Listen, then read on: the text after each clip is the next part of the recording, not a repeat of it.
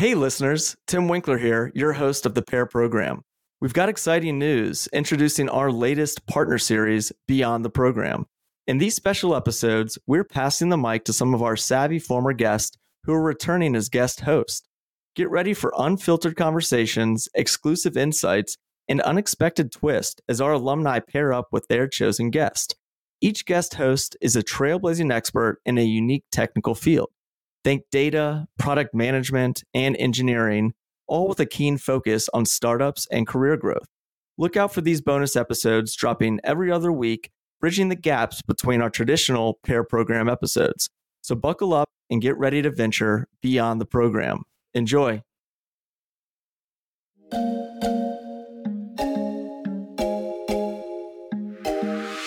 Hello, everyone, and welcome to Frontiers, exploring the world of data. Frontiers dives into how people are using their data science minds to shape organizations and change the landscape outside of big tech. In each episode, we explore the far-reaching corners of the world of data. My name is Jasmine, and I'm your host for this series. I myself am passionate about empowering people to make data-driven decisions, and I'm always amazed at how others do it every day.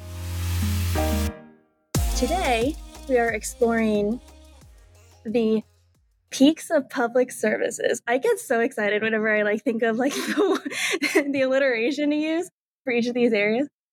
So today we're going to be covering how data-forward minds can push for real change in the public services sector. So that leads us to our guest introduction for today, Ms. Alexis Bonhomme. Alexis has a very accomplished career in public services, from serving in war zones with the United Nations to establishing innovation labs with the United States Agency for International Development, or USAID, as its Chief Innovation Officer. And that was just the beginning. After USAID, she transitioned to Google as a senior business executive for emerging technologies, and I'm very interested to hear her take on her transition there. And then from Google, she moved back into public services and is now the Chief Information Officer and Director of the Digital Capabilities Directorate of the Air Force Research Laboratory, AFRL. No short of long, long titles. Give you all those acronyms I can, Jasmine.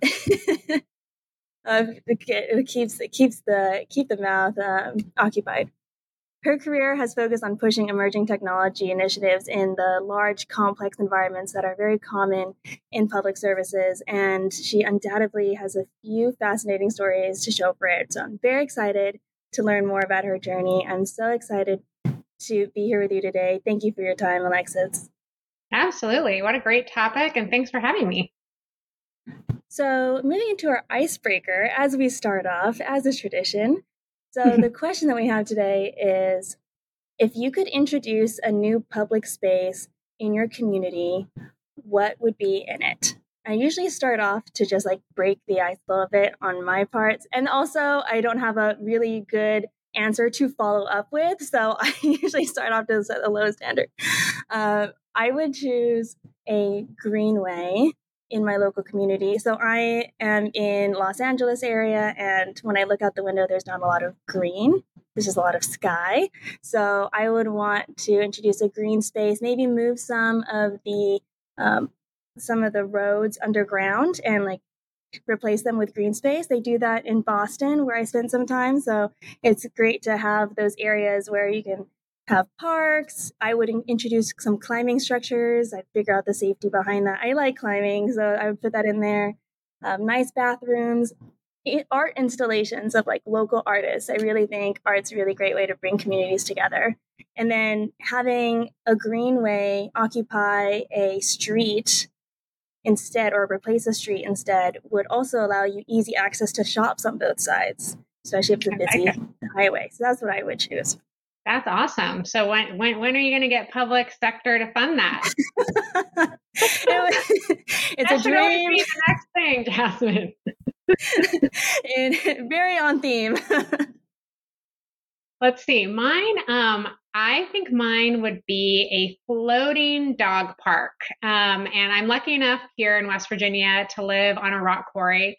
And I got to tell you, there is something about, just being in water and just floating with people, like it's really hard to be mad or angry or not trust or just not connect when you're just floating, right? And I think as a dog owner and dog lover, one of the things that I've loved when I've gotten to spend time at the Quarry is also seeing just dogs, right? Swim and float and play. So my thing would be a kind of floating dog park. And the nice thing is you don't even really need to separate big dogs and small dogs because they all float awkwardly in the same kind of vein. So I would have floating dog park. I would, probably have like local like street vendors, but they'd have to also have like dog, snacks. And yeah, I would just have lots of time for people to float with their pooches. And I'm a big believer that that type of quality time, that type of headspace, we would solve many of the world's problems. We have a little saying that like what happens, in the Quarry stays in the Quarry. And we actually mean that more on stress, right? So you get it all out. And life is better. So I would wish that for more people, and that would be my idea. That seems like a great idea. It seems like it's very easy to implement. Right? I know, but I don't really know of any. I mean, maybe there's parks that have like lakes and swimming and dog stuff, but usually it's like no dogs or no this. And so I think being intentional to be inclusive like that would be good. I really like that. And when dogs are in the water, I mean, it's not like they're like, they're not going that fast. So there's like they're not going that fast, and they don't go after each other. Like it's just, it's just them in the water, right? And then maybe in their ball in the water. But yeah, it's a happy place. Whenever your dogs seem a little, I'm looking at your dogs in the background, they seem a little bit smaller. My dog is like 100 pounds and he needs a big life jacket in the water. And I just love seeing all the little quirks and little things that these dogs like. When they're in the water, they become different animals. So it's very fun. Absolutely. So that would be mine. You can put in your submission. I'll put in mine. And we can have this amazing kind of co-space. I know. We'll see which one gets prioritized. I think that you have a lot more thought into maybe a lower barrier to entry for yours than for mine. So I'm rooting for yours. Oh, well, it would be actually, hey, it would be a good contest. And most of all, it would be really nice if they were right next to each other. Ah, that sounds wonderful. Just need to find a lake really close to a highway. Yeah. All right. So going into our main topic today, I want to learn all that I can about your experiences in public services, because I think a lot of people that are tuning in don't know of all the opportunities or the ways that data enthusiasts can be utilized in this field. I mean, there's just so many different organizations in this industry. It's a big area and it could be a little intimidating. I was wondering if you could talk first about kind of what public services is, like what makes up this industry, and then how you yourself got into it. Sure. So, I actually was not looking to be in public service. Out of my sister and I, she was the much more nice kind of bleeding heart, do good for the world. And I was, really happy capitalist. I specialized in like advertising and PR and selling people things. And that was kind of my plan. And what was interesting though about the type of the age in which I entered kind of the marketing and advertising profession was really where what we used to call digital marketing or direct mail marketing came into being. And at that time, there was a lot of kind of glory and like brand advertising, right? Like the Nike swoosh, all of that. And that was really how we shared messages. But, from a data lens, what was really interesting is when you started to introduce kind of that personalized, right, the direct mail or these different pieces that we used to get, that was really the first time in the way that I cut my teeth on like, well, you should really know who you're talking to, right? You should really have that type of information. And this is where, bank information overlapped with catalog subscribers, right? I know people may not even know what catalogs are anymore, but back in the day, there were these paper things you'd get in the mail, right?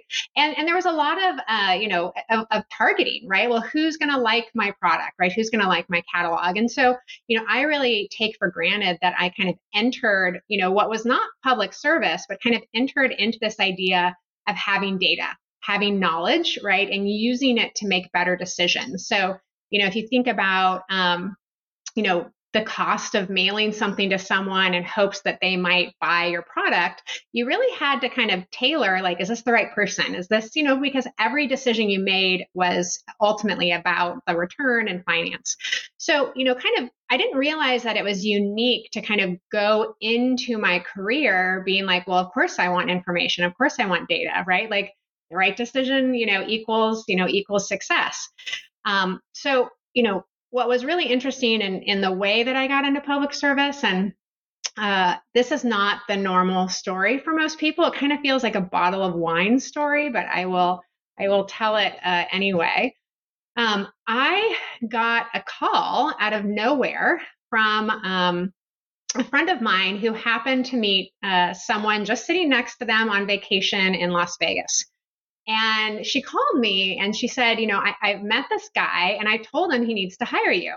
And I was like, well, who's this guy? What's this about? And he was this really incredible leader in one of the UN organizations.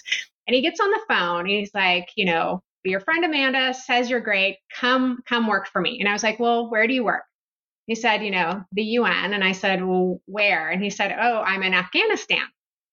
And I was like, yeah, it's like, I don't actually really think I know very much about the UN. I'm not actually sure I like the UN or I think they're very effective, and he was talking. And I think part of what was so interesting is he kind of loved the fact that I wasn't kind of like, the UN's amazing and does no wrong. And when he pushed me a little bit more, I was like, well, what is it that you need? And he's like, I need someone that I can kind of drop in the middle of really challenging places and like, we'll figure it out and we'll do important things like bring democracy, places and make sure people have food. And, I kind of thought it was just a weird conversation. Like, what a kind of crazy conversation, weird, and I said, okay. And at this day, Jasmine, I think back and I was in my early mid 20s. Right. And I don't know like where I got this kind of like gumption, but I was like, whatever reason, we were hitting it off. And he said, well, what would it take to get you to come work for me? And I said, okay, if you fly me to wherever your boss is, and he convinces me, you both convince me kind of that, this is really kind of change that you want to bring to your work. I said, I'll go to Afghanistan in 2 weeks, thinking I'm never going to hear from this guy again. What a weird call. And he's like, okay, you're on. Hangs up the phone. And I literally kind of hung up the phone, thought that was really weird, and went on about my day. And the next day there's a knock on my door and there's a guy, FedEx guy with an envelope. I open the envelope. It is a ticket to New York for that day. And I was like, this guy's no joke, right? Like really, like if anything, I've got to meet him, right? If anything, I really admired kind of like, the ability to get things done. So I flew out, met the executive director of this UN agency with him. He flew out and, about 3 weeks later, I had sold my house, like quit my job and flew to Afghanistan.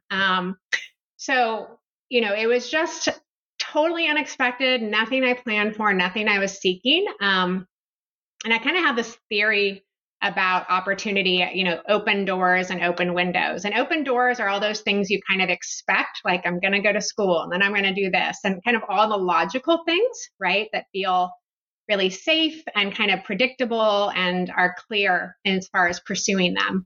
And then there's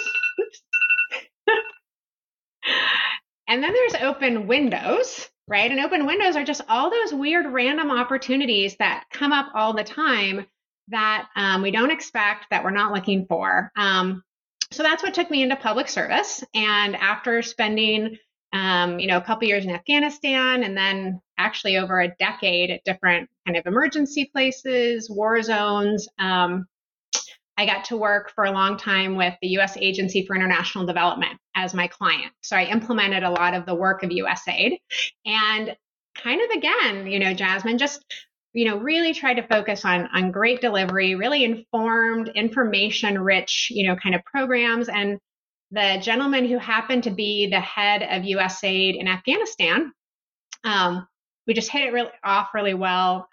Incredible leader, incredible man.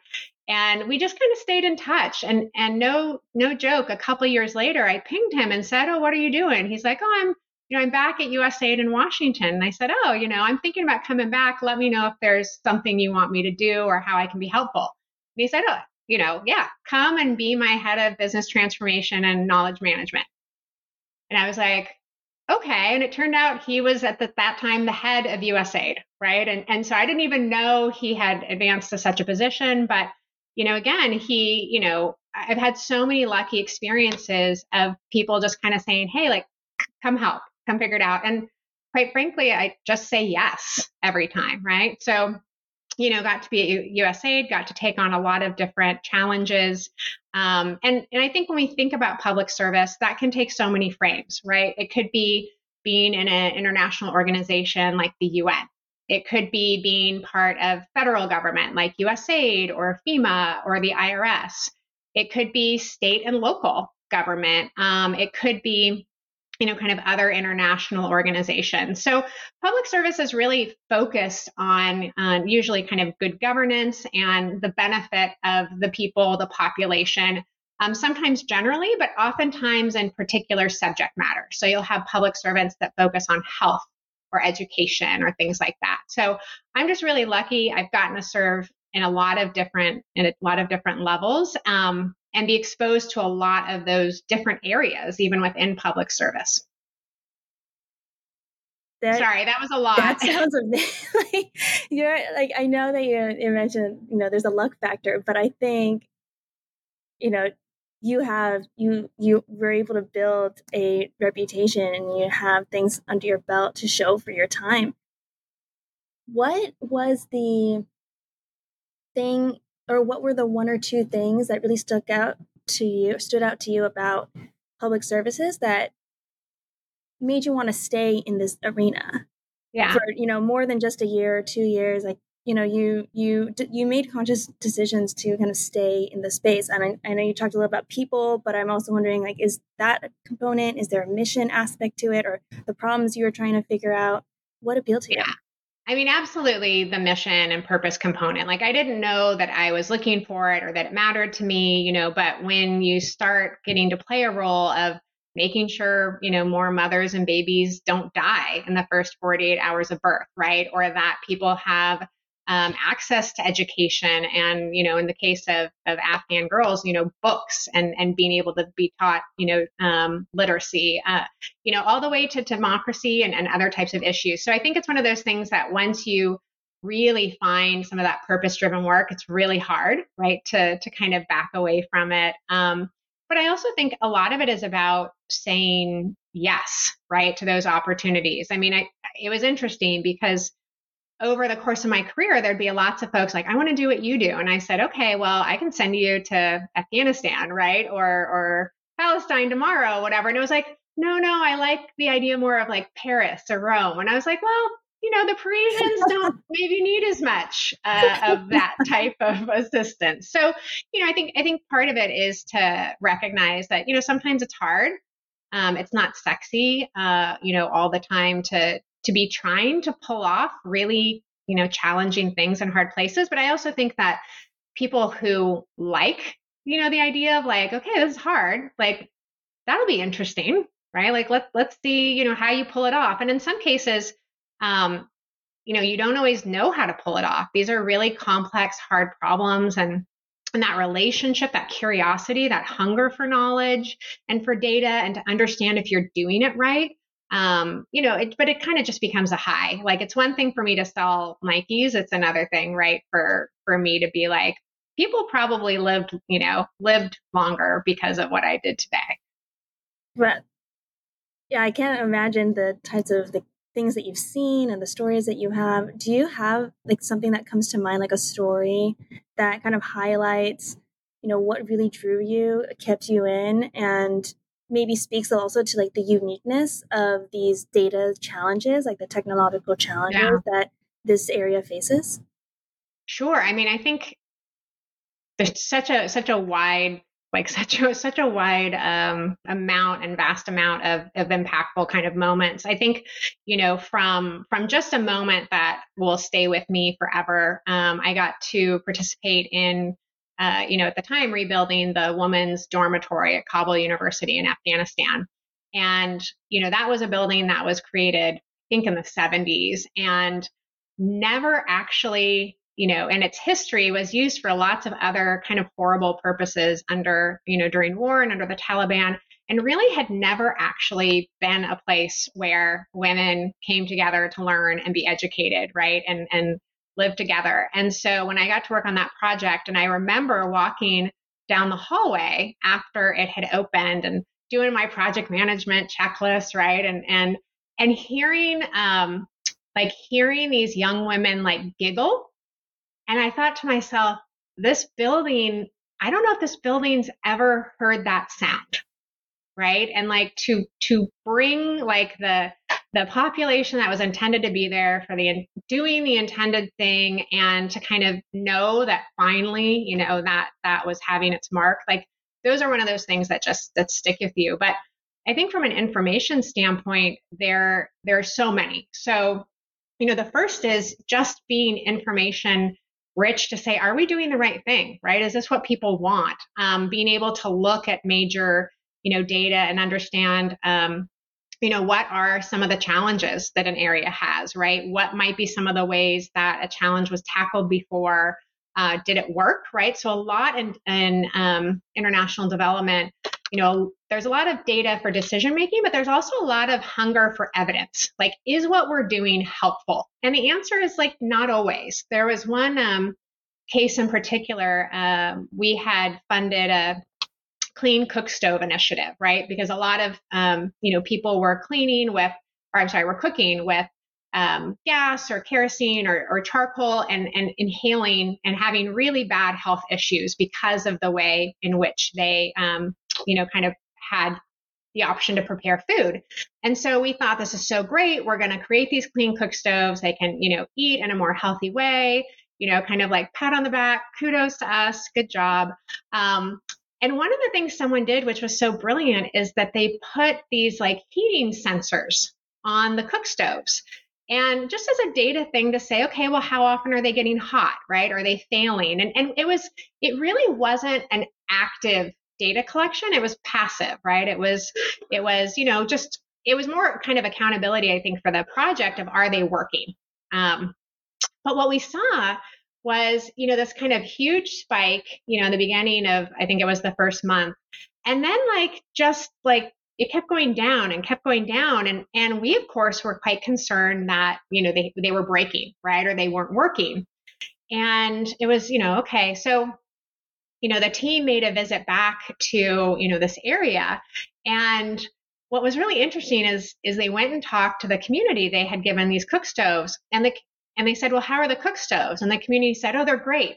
They're wonderful. They're perfect. And of course, our team was a little bit like, but are they getting hot? Right. And long story short, the community had stopped using them because, especially the women were cooking for their families, regardless if they had, regardless if they were in poverty, these women were proud of the food they made, right? Proud of what they brought their family. And they felt like the cook stoves changed the flavor, right? It wasn't like it wasn't good anymore. And so they stopped using them, but they didn't want to tell us, right, that actually your thing's not that helpful and it ruins my cooking. But what I loved about that is that then we got to have a conversation. Oh, maybe we can change, a fuel formula, or maybe we can do something to fix it. But, without the data, without being hungry and accountable, right, for what it was we were doing, those things were going to become the fastest corner footstool, right, ever. And I think that that's something when you serve people, we talk about human-centered design, but really just wanting that knowledge, right, and having that exchange and allowing that knowledge to unlock the real conversations that need to be had. Just such a, those types of moments were really game-changing for me. Yeah, there's so many aspects of that story that's just really solidified a lot of why it's important to have a data hat on in these sorts of environments. Because some people might be like, well, take all the like data out of the question, like this is a very human-centric problem, but data really helps in so many different ways. If you have, the forethought to introduce these passive ways of collecting data, the least intrusive ways, like that's very important. That's like a nuanced thing that you have to pre-plan. And then after the fact, I think data also serves as a way to help, like you were mentioning, with those conversations, especially when you're dealing with different cultures and different people. It's not always easy to talk about, when something doesn't go well, or to communicate, whether it's actually helpful to you or not. There's barriers there, and data helps to break those down. There's numbers. It's a conversation starter. Yeah, and I think when you're trying to do good, and if you think about it with public sector, we're really entrusted often with taxpayer dollars, right? So it's not just, we're not a company trying to make money, right? We've been entrusted by people like you and I with, with dollars to make our communities, a better place, right? To deliver the programs in a better way, to defend our national security, right? In my case. And that actually is something you got to take really seriously, right? And data and knowledge, and we call it being an evidence-driven leader, right? So it's one thing, just to make decisions, from a normal sense, but it's another when you're not only trying to deliver, a different type of experience or benefit or assistance to someone or advance something, on behalf of the nation. But it's another when you're using your neighbor's money, right? You're using your tax money. And, I think for many great public servants, there's that weight. There's a pride of getting it right. And the data helps you know, are you really getting it right? And there is a worry, right, about getting it wrong and being hungry and making sure that, if you didn't get it quite right, if it's not as effective as you wanted, that actually we see that really quickly, right, and can pivot and change. And I think that, sometimes it's qualitative, sometimes it's quantitative. A great example actually that was in California that I got to work on when I moved to Google was, around the types of kind of conversation that, they could have, or the ways that they may engage diaspora or non-English speaking parts of the community, right? So, the state had really, in many cases, incredible resources, but they were underutilized by Spanish-speaking populations, right? Or maybe Vietnamese-speaking populations. And so, number one, realizing, they're underutilized, right? That takes data. But then, being able to open the dialogue or to have new modes of communication where you can really see someone, interact or start to use the service and kind of really monitor that. And I think that idea of, that accountability is just at the heart of public service. And it's not even that you need, loads and loads of data to make these decisions. It's just the need to gather something so you can measure a baseline or see trends over time. It's just, even in the small, more isolated sense, that's very valuable. You don't need to, that everyone's like, oh, where's all the data at? It's like, well, data is important, but you could also collect it. You could also make your own. It's you don't need to tap into this magical source of data somewhere to be valuable as someone who appreciates data. So I mean, it's really the trait that I love in all the great human beings that I've met, right? One trait they almost always seem to have is curiosity. Right? It's this relationship with knowledge, this desire to have more knowledge, right? To experience more things, and whether we want to call it data, whether we want to call it knowledge, that pursuit, right, of knowledge and the ability to say, well, how will this change my life, my behavior, my values, the way that I work, or what I might do on behalf of others. That is really a journey of curiosity, right? And so many times that data, to your point, sometimes it can be quantitative, right? How many people came and participated in this program? It could be qualitative, like how did someone feel about the program? And I think one of the, things I got to work on that was really interesting was the concept of time poverty, right? So if we think about someone who might be needing to access, some assistance, types of programs or things like that, usually if one is in a position where they are already maybe somewhat financially vulnerable and have to, look for assistance, that person probably doesn't also have the time to come and sit, in a 6-hour line at the local assistance office, right? Because I started to realize every hour that, she or he might sit there, that's hours they're not earning money, right? They're not able to, put that to supporting their family.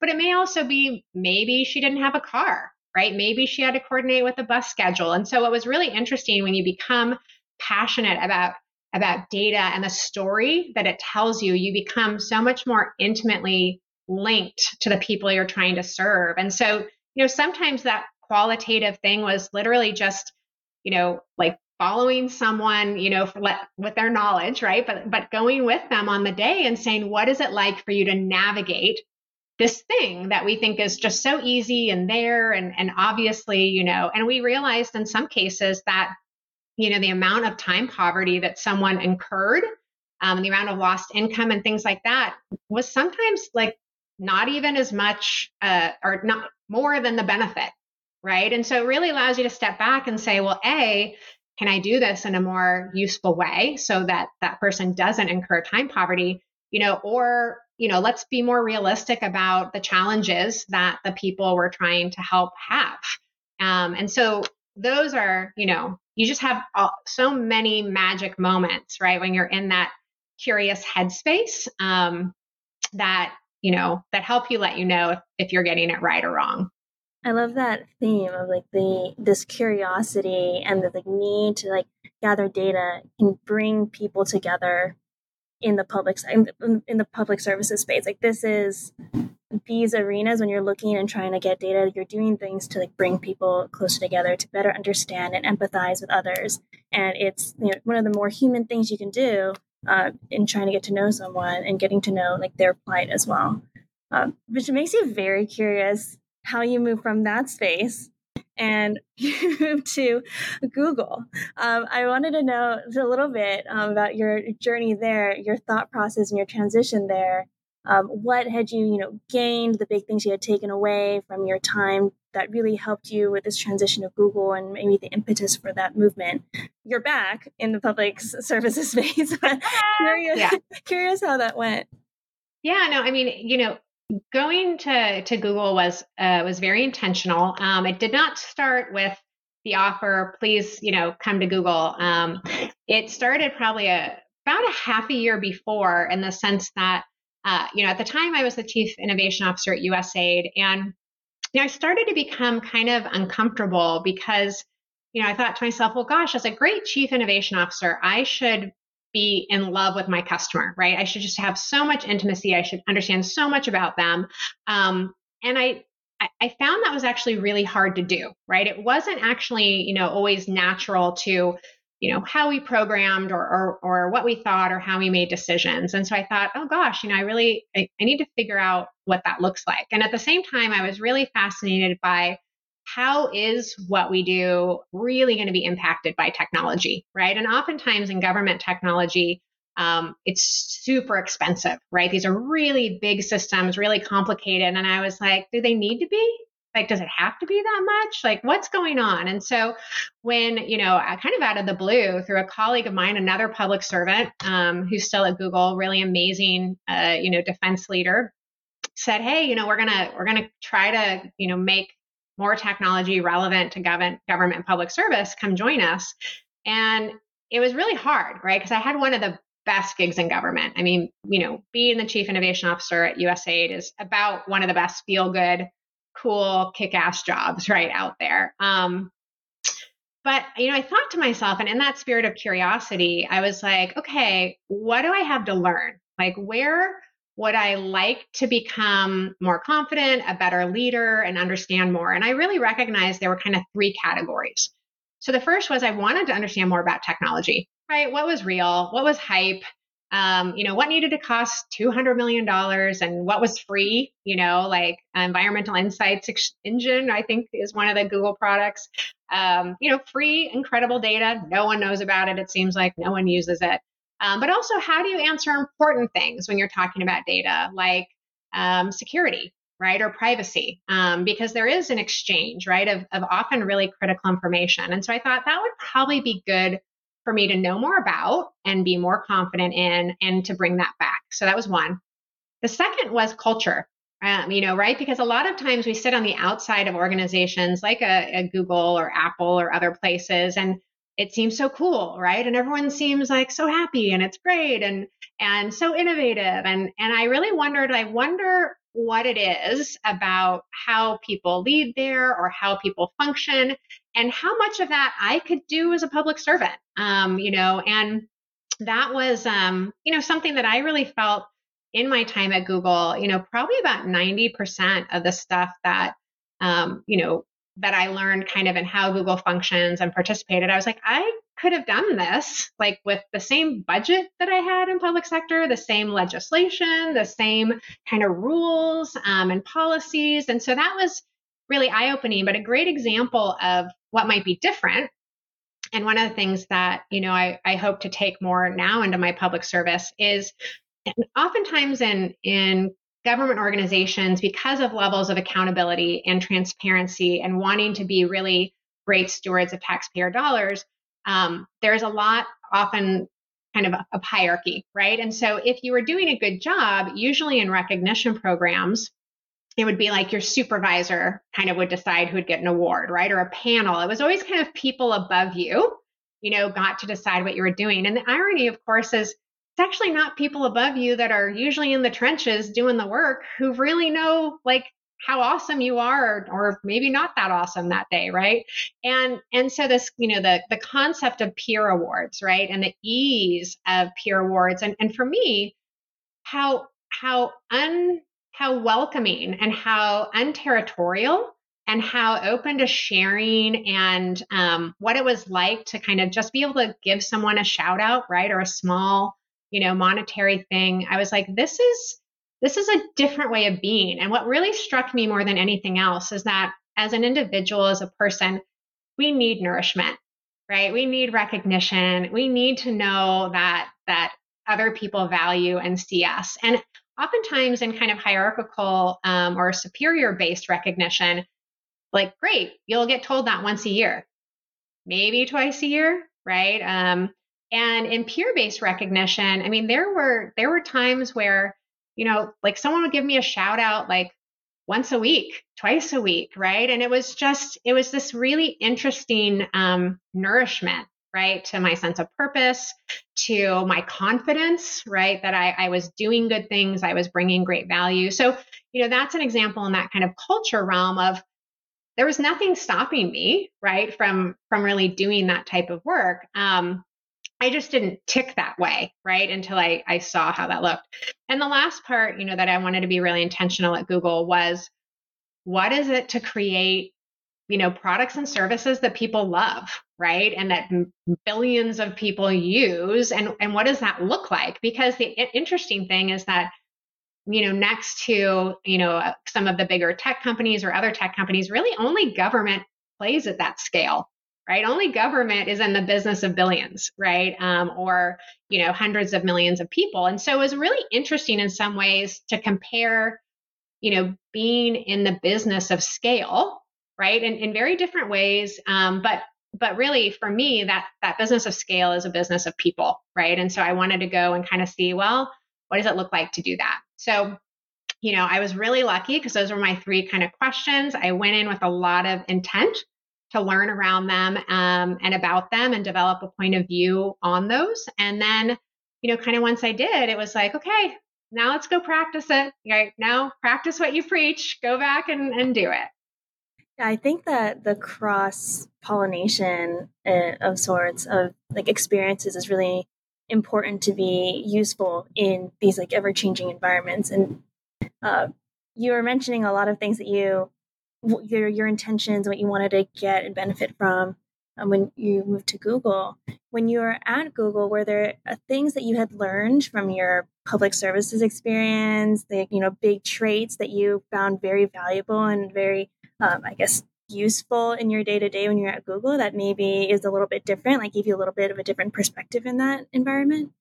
Yeah, I mean, I think one is just that for lack of a better term, kind of servant leader mentality, right? Like the why are we doing this, right? And how might we do it in a way that has more impact, that resonates more? I think interestingly, like Google's obviously an incredible brand, but I think that public sector is, when it's done really well, really, really understands the power of story, right? And there are a lot of times where, I would kind of go in with peers and it might be something like, buy cloud or do this. And it was like, well, like, what does cloud let them do? Right? Like cloud lets them like be flexible or be adaptable or scale up. And so a lot of times I found, myself a little bit in like the translation role of, yes, this technology is amazing, but like, how does that change how I can serve?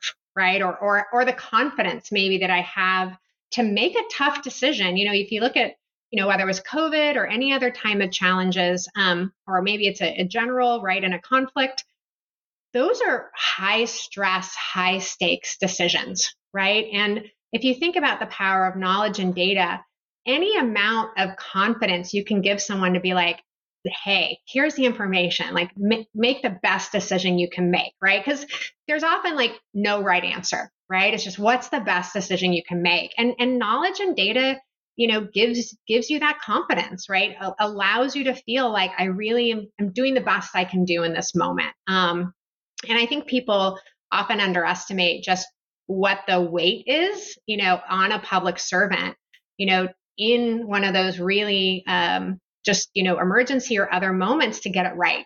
Right. And I think, that relationship with information, the relationship with knowledge is just a really critical element. And I think for me, I innately understood that. I think sometimes you can, you're just doing the tech. And so it's like, I talked to an engineer and they're like, yes, it does this, this thing faster. And I was like, why do they care?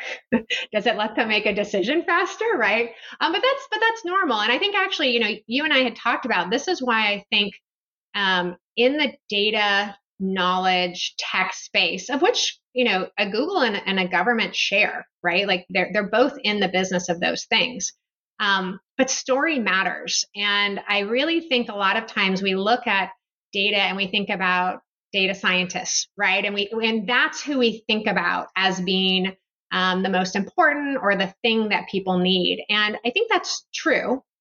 But that data storyteller, right? The person that can look at that and say, well, so what? Not just what does this mean, but so what? How does it connect to someone? How is that something that someone actually wants to engage? Because all the information in the world doesn't matter if it doesn't inspire people, right? Or give them confidence or compel people. So, I think what has been unique for me is playing both a technology and innovation role, also playing maybe a public affairs storyteller role, and realizing that they are very under optimized when they're not done well together. Yeah, I love what you're saying with the relationship of knowledge, because it's not just the amount of knowledge, it's not the amount of data that we have. I mean, the world's at our fingertips in that regard. It seems like it's really, what is our relationship with knowledge now? Those are the sorts of questions that we need to be asking as like data leaders in this space. And everyone always needs to have like a healthy challenge when it comes to any like problem, like how is it being tackled? How are we leveraging data? Because we're no longer in this phase where we're just trying to grab, something that's attainable. It's now, how do we use it? Are we using it right? Are we asking the right questions? I think I think to that point too, a lot of people discount that they can be data pioneers even if they don't crunch a single number, right? And what I mean by that is, I have the great privilege of participating in, as a chief information officer, that highly technical role, right? Hoping to really bring technology to bear. And people say, well, what'd you get your degree in? Like, my first degree was in public relations, right? Like, and that actually serves me so well, because the first rule of any relationship with knowledge or database I'm trying to set up is like, why? What is the story we're trying to sell? Or tell the decision that we're trying to make differently? Like, what is inspirational or scary about that, right? And I would just really encourage, I would love to see like every data scientist have like a bestie that was like the marketing comms, like advertising person like that. Those are like the juggernaut, pairs. But again, people often just will ask, well, I'm like, I used to say, well, I'm not technical, right? Like, because I valued the story, right, more than maybe necessarily calculating, the data or running kind of the algorithmic structure. But I realize now, like, I'm just very technical, but just as technical, right, and just as relevant to the technology as the coder or the engineer or anything like that. So as a leader yourself in this space and like in data, in these like innovation spheres, in these very tech centric organizations, what advice would you have for folks that are interested, that want to maybe try their hand at working in public sector? Like, where do they start? Is it like, is there a lot of runway for them still to be able to take up in this space? Like, is there a lot in terms of like future progress? Like, where do you see this arena going?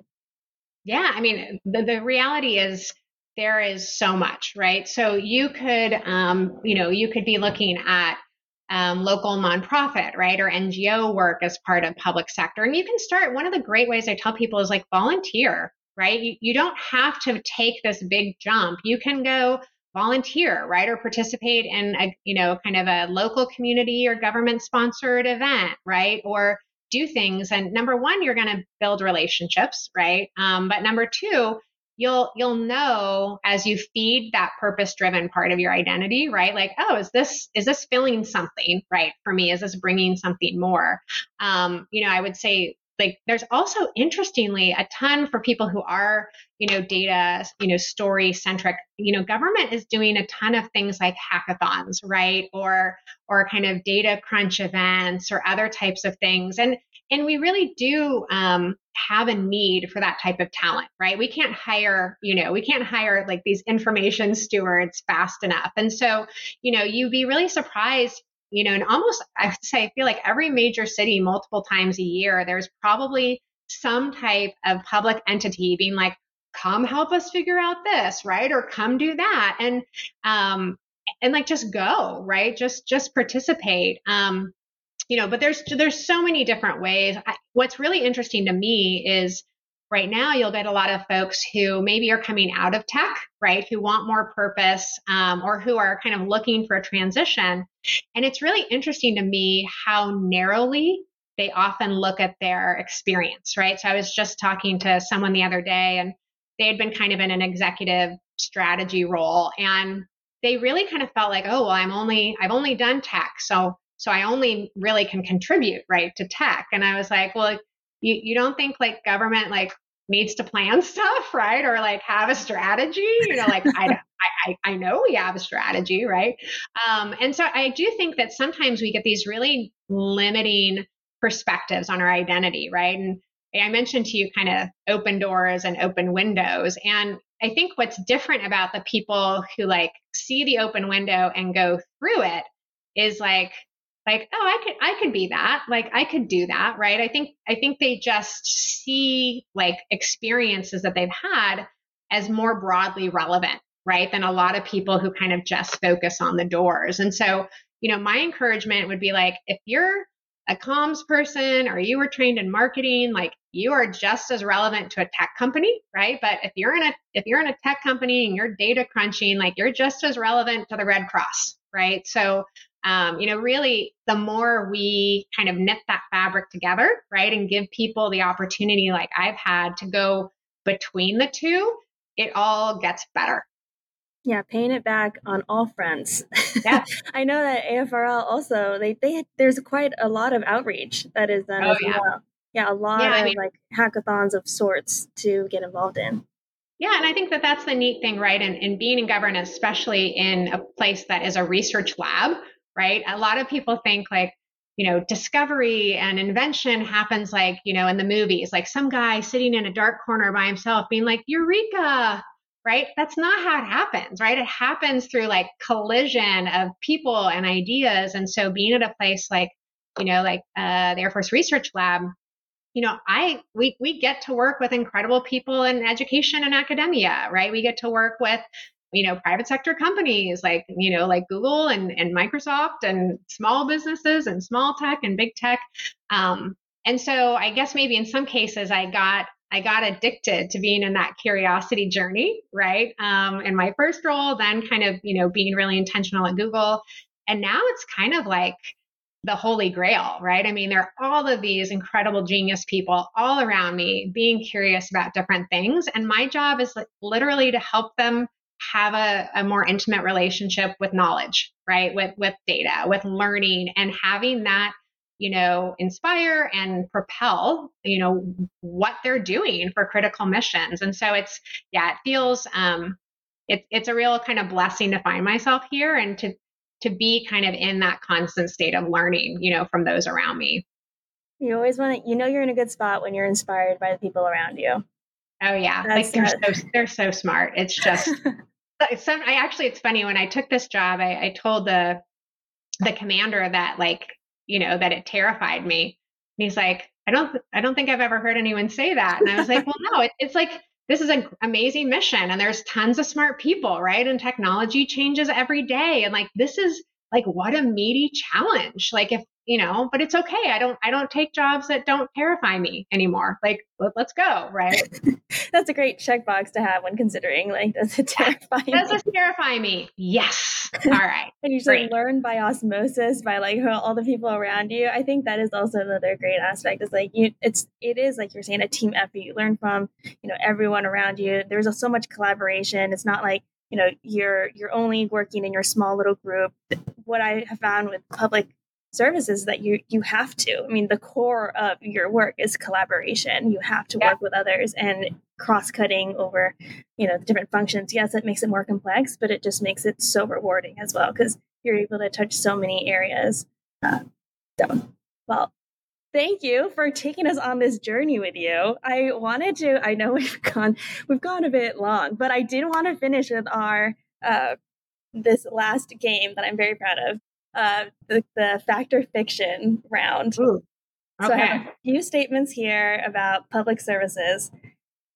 And I want you to tell me if you think that these are fact or fiction. You're not expected to know these answers. They are just statements I took. I was looking them up online regarding public service facts The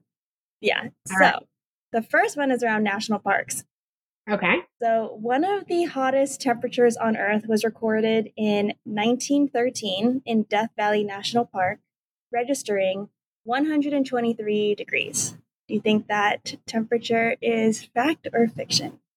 I think it's fiction because I think it was hotter.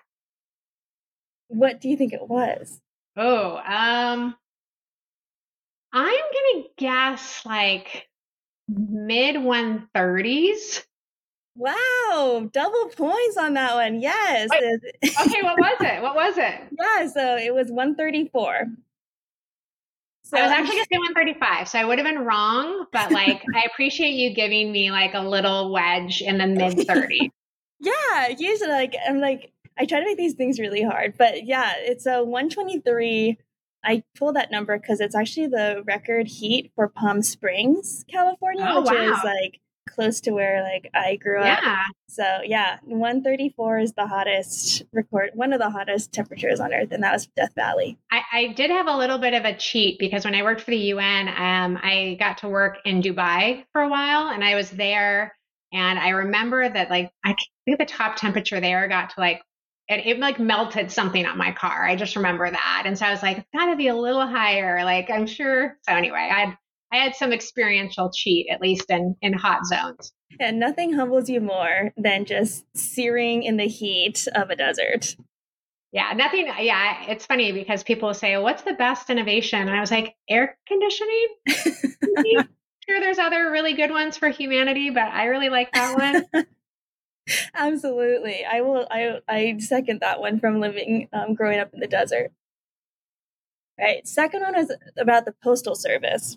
Oh, okay. So the officially licensed UPS brick, introduced in 2018, is a very popular item. Thousands have been sold on the Postal Store alone and at other retailers. Okay, UPS like brick? Like you build a house with brick? Yeah, like a brick. And and how many have been sold? Thousands? Thousands have been sold. Oh goodness. I feel like I have to say fiction only because I have never seen said brick. And now if it does exist, I like want one, but I'm not sure why I want one. Yeah, you are correct. It is fiction. Okay. So I was like, I need to go and find this brick. So when I was looking up this fact, so it is dog costumes. Dog costumes are very popularly sold at UPS stores, I guess. So it's a very popular item. So interesting. The reason but why I can see why those are popular. And I had put brick there because I found out while I was doing this that you can just send a brick in the mail. Like if you put an address like in Sharpie on it, and you put like a post-it, you can just put it in the mail. And then I feel like you're going to kick off some type of like trend on like, on like, I don't know, Instagram or shorts or whatever. And it's going to be like, and you're going to create some kind of like, you've been bricked, right? And it's going to be about saying, like making kind of some kind of statement. But when you do that, Jasmine, like make it positive, make it like you're my solid friend, like make it something good, right? It's the buddy brick. So when people like brick each other, it's like, I don't think the Postal Service will thank you very much for the amount of weight that all of a sudden they have to carry, but I think you should ride this one. It's on their site. Like, I think they're welcome to they have it on their site that you can send a brick. So, send your buddy brick. Send it to your favorite buddy. You do know now that if I don't get a brick in like the next month, that I'm going to be like, I guess we're not buddies. That's cool. Yeah, you'll know. I'll have to grab it from you. All right, the third is about firefighters. So, of the active firefighting personnel in the nation, about 20% of them are volunteer firefighters. So I live in West Virginia, where most of our firefighting units are volunteer or depend a lot on volunteer. So my guess would actually be a higher percentage are volunteer than 20%. That is true. Oh my gosh, this is like a record on this. I'm telling you, public servants, we know so many random things, Jasmine. Like we just sit there and it's like, well, I know this is how our, whatever. And we just like, we pull our like humanity right out of our backpacks, right? Like I'm so proud that public service did good in your podcast quiz. Let's see. Yeah. So 53, over half of the force are volunteer firefighters. Wow. So first of all, shout out to them, right? Like and that's a great example of public service. Right? Like how awesome. So I did not know it was 53. That is, now I do. So I won't ever get it wrong, but like, Yeah. But hey, I did like pretty good. Yeah. Thank your local firefighter. There are still 2 more questions. Oh, bring it. Okay. The fourth one is about waste management. Ooh. So recycling just 10 plastic bottles saves enough energy to power a laptop for more than 25 hours. Ooh. The spicy one. I don't know. I think you're tricky. I'm trying to think. Jasmine's a tricky lady. I'm going to say true. That is right. That is true. Okay. Now there's pressure on public service. All right. I know there's one more question, so I'm going to hold my my excitement. So lay the last one on me. All right, the last one's about public transportation. Okay. So traveling by public transportation is 10 times safer per mile than traveling by automobile. 10 times safer per mile. Average trip of probably most people in public transport is probably like 3 to 5 miles, maybe 15 miles, I'm guessing. Shout out to Manali Shah. Good friend of mine, amazing transport expert at Google. So she would probably know this off of the top of her head. I'm going to say true. Or yes. True. Okay. Yes, true. Okay. Yes. I did that one. I shouldn't have answered so quickly. I was like, oh, she's got it. It's either going to be true or it's going to be like more. It's going to be like the numbers off, but still, I think true. Yeah, your confidence. I was like, all right, she's got it. Yeah. Wow. Congratulations. That was all 5 questions. Thank you. This is what happens when you get to play in public sector, because literally all of the things you mentioned are public sector, and yeah, like you just get to do lots of weird stuff in public sector. Just learning by osmosis, all the different people. Has anyone ever gotten them all right? Like, no. People only get like 1 or 2 right. I feel like I deserve like a gold brick. Like I deserve like a brick. And if you send me a brick, I will paint it gold and I will put it on my thing, and I will write in Sharpie, like the Futures Jasmine, like first awardee Oscar on it. All right, deal. Brick. And now I have condemned myself to sending bricks now in the mail, so I will do that. You have. No, thank you so much for entertaining this game. And your like reasoning through it, I just really appreciate it, because that's exactly what I envisioned when I created this game. Like I wanted to see like how people would piece apart like the rationale. So thank you for that. Yeah. Well, that's knowledge, right? That's data. You literally saw me doing compute, like right? You were like machine learning or something. I was like, okay, this happens, whatever. So, I also wanted to thank you as well for being my guest today, and being able to share your journey with all of us. And your perspective, I think, is greatly needed by folks that are interested in this field, have heard things about this field, but maybe haven't wanted to take the leap to actually do something.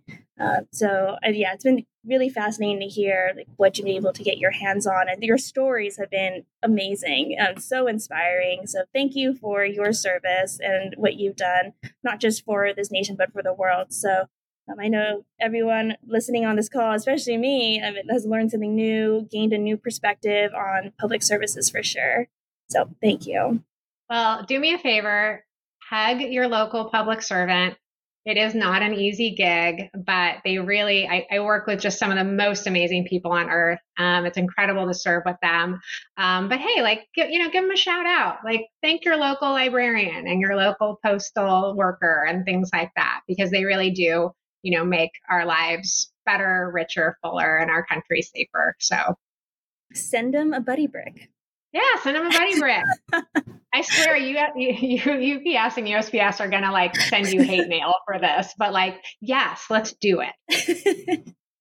And I would also like to thank Hatch IT, as always, for sponsoring this episode and allowing me to take hold of the series and host the series. It's just been so great to be able to spend time with people like Alexis. And lastly, I would like to thank the listener, yourself, for tuning in. And I really appreciate you taking the time to be with us today from wherever you are and exploring the world of data with us. So take care, y'all.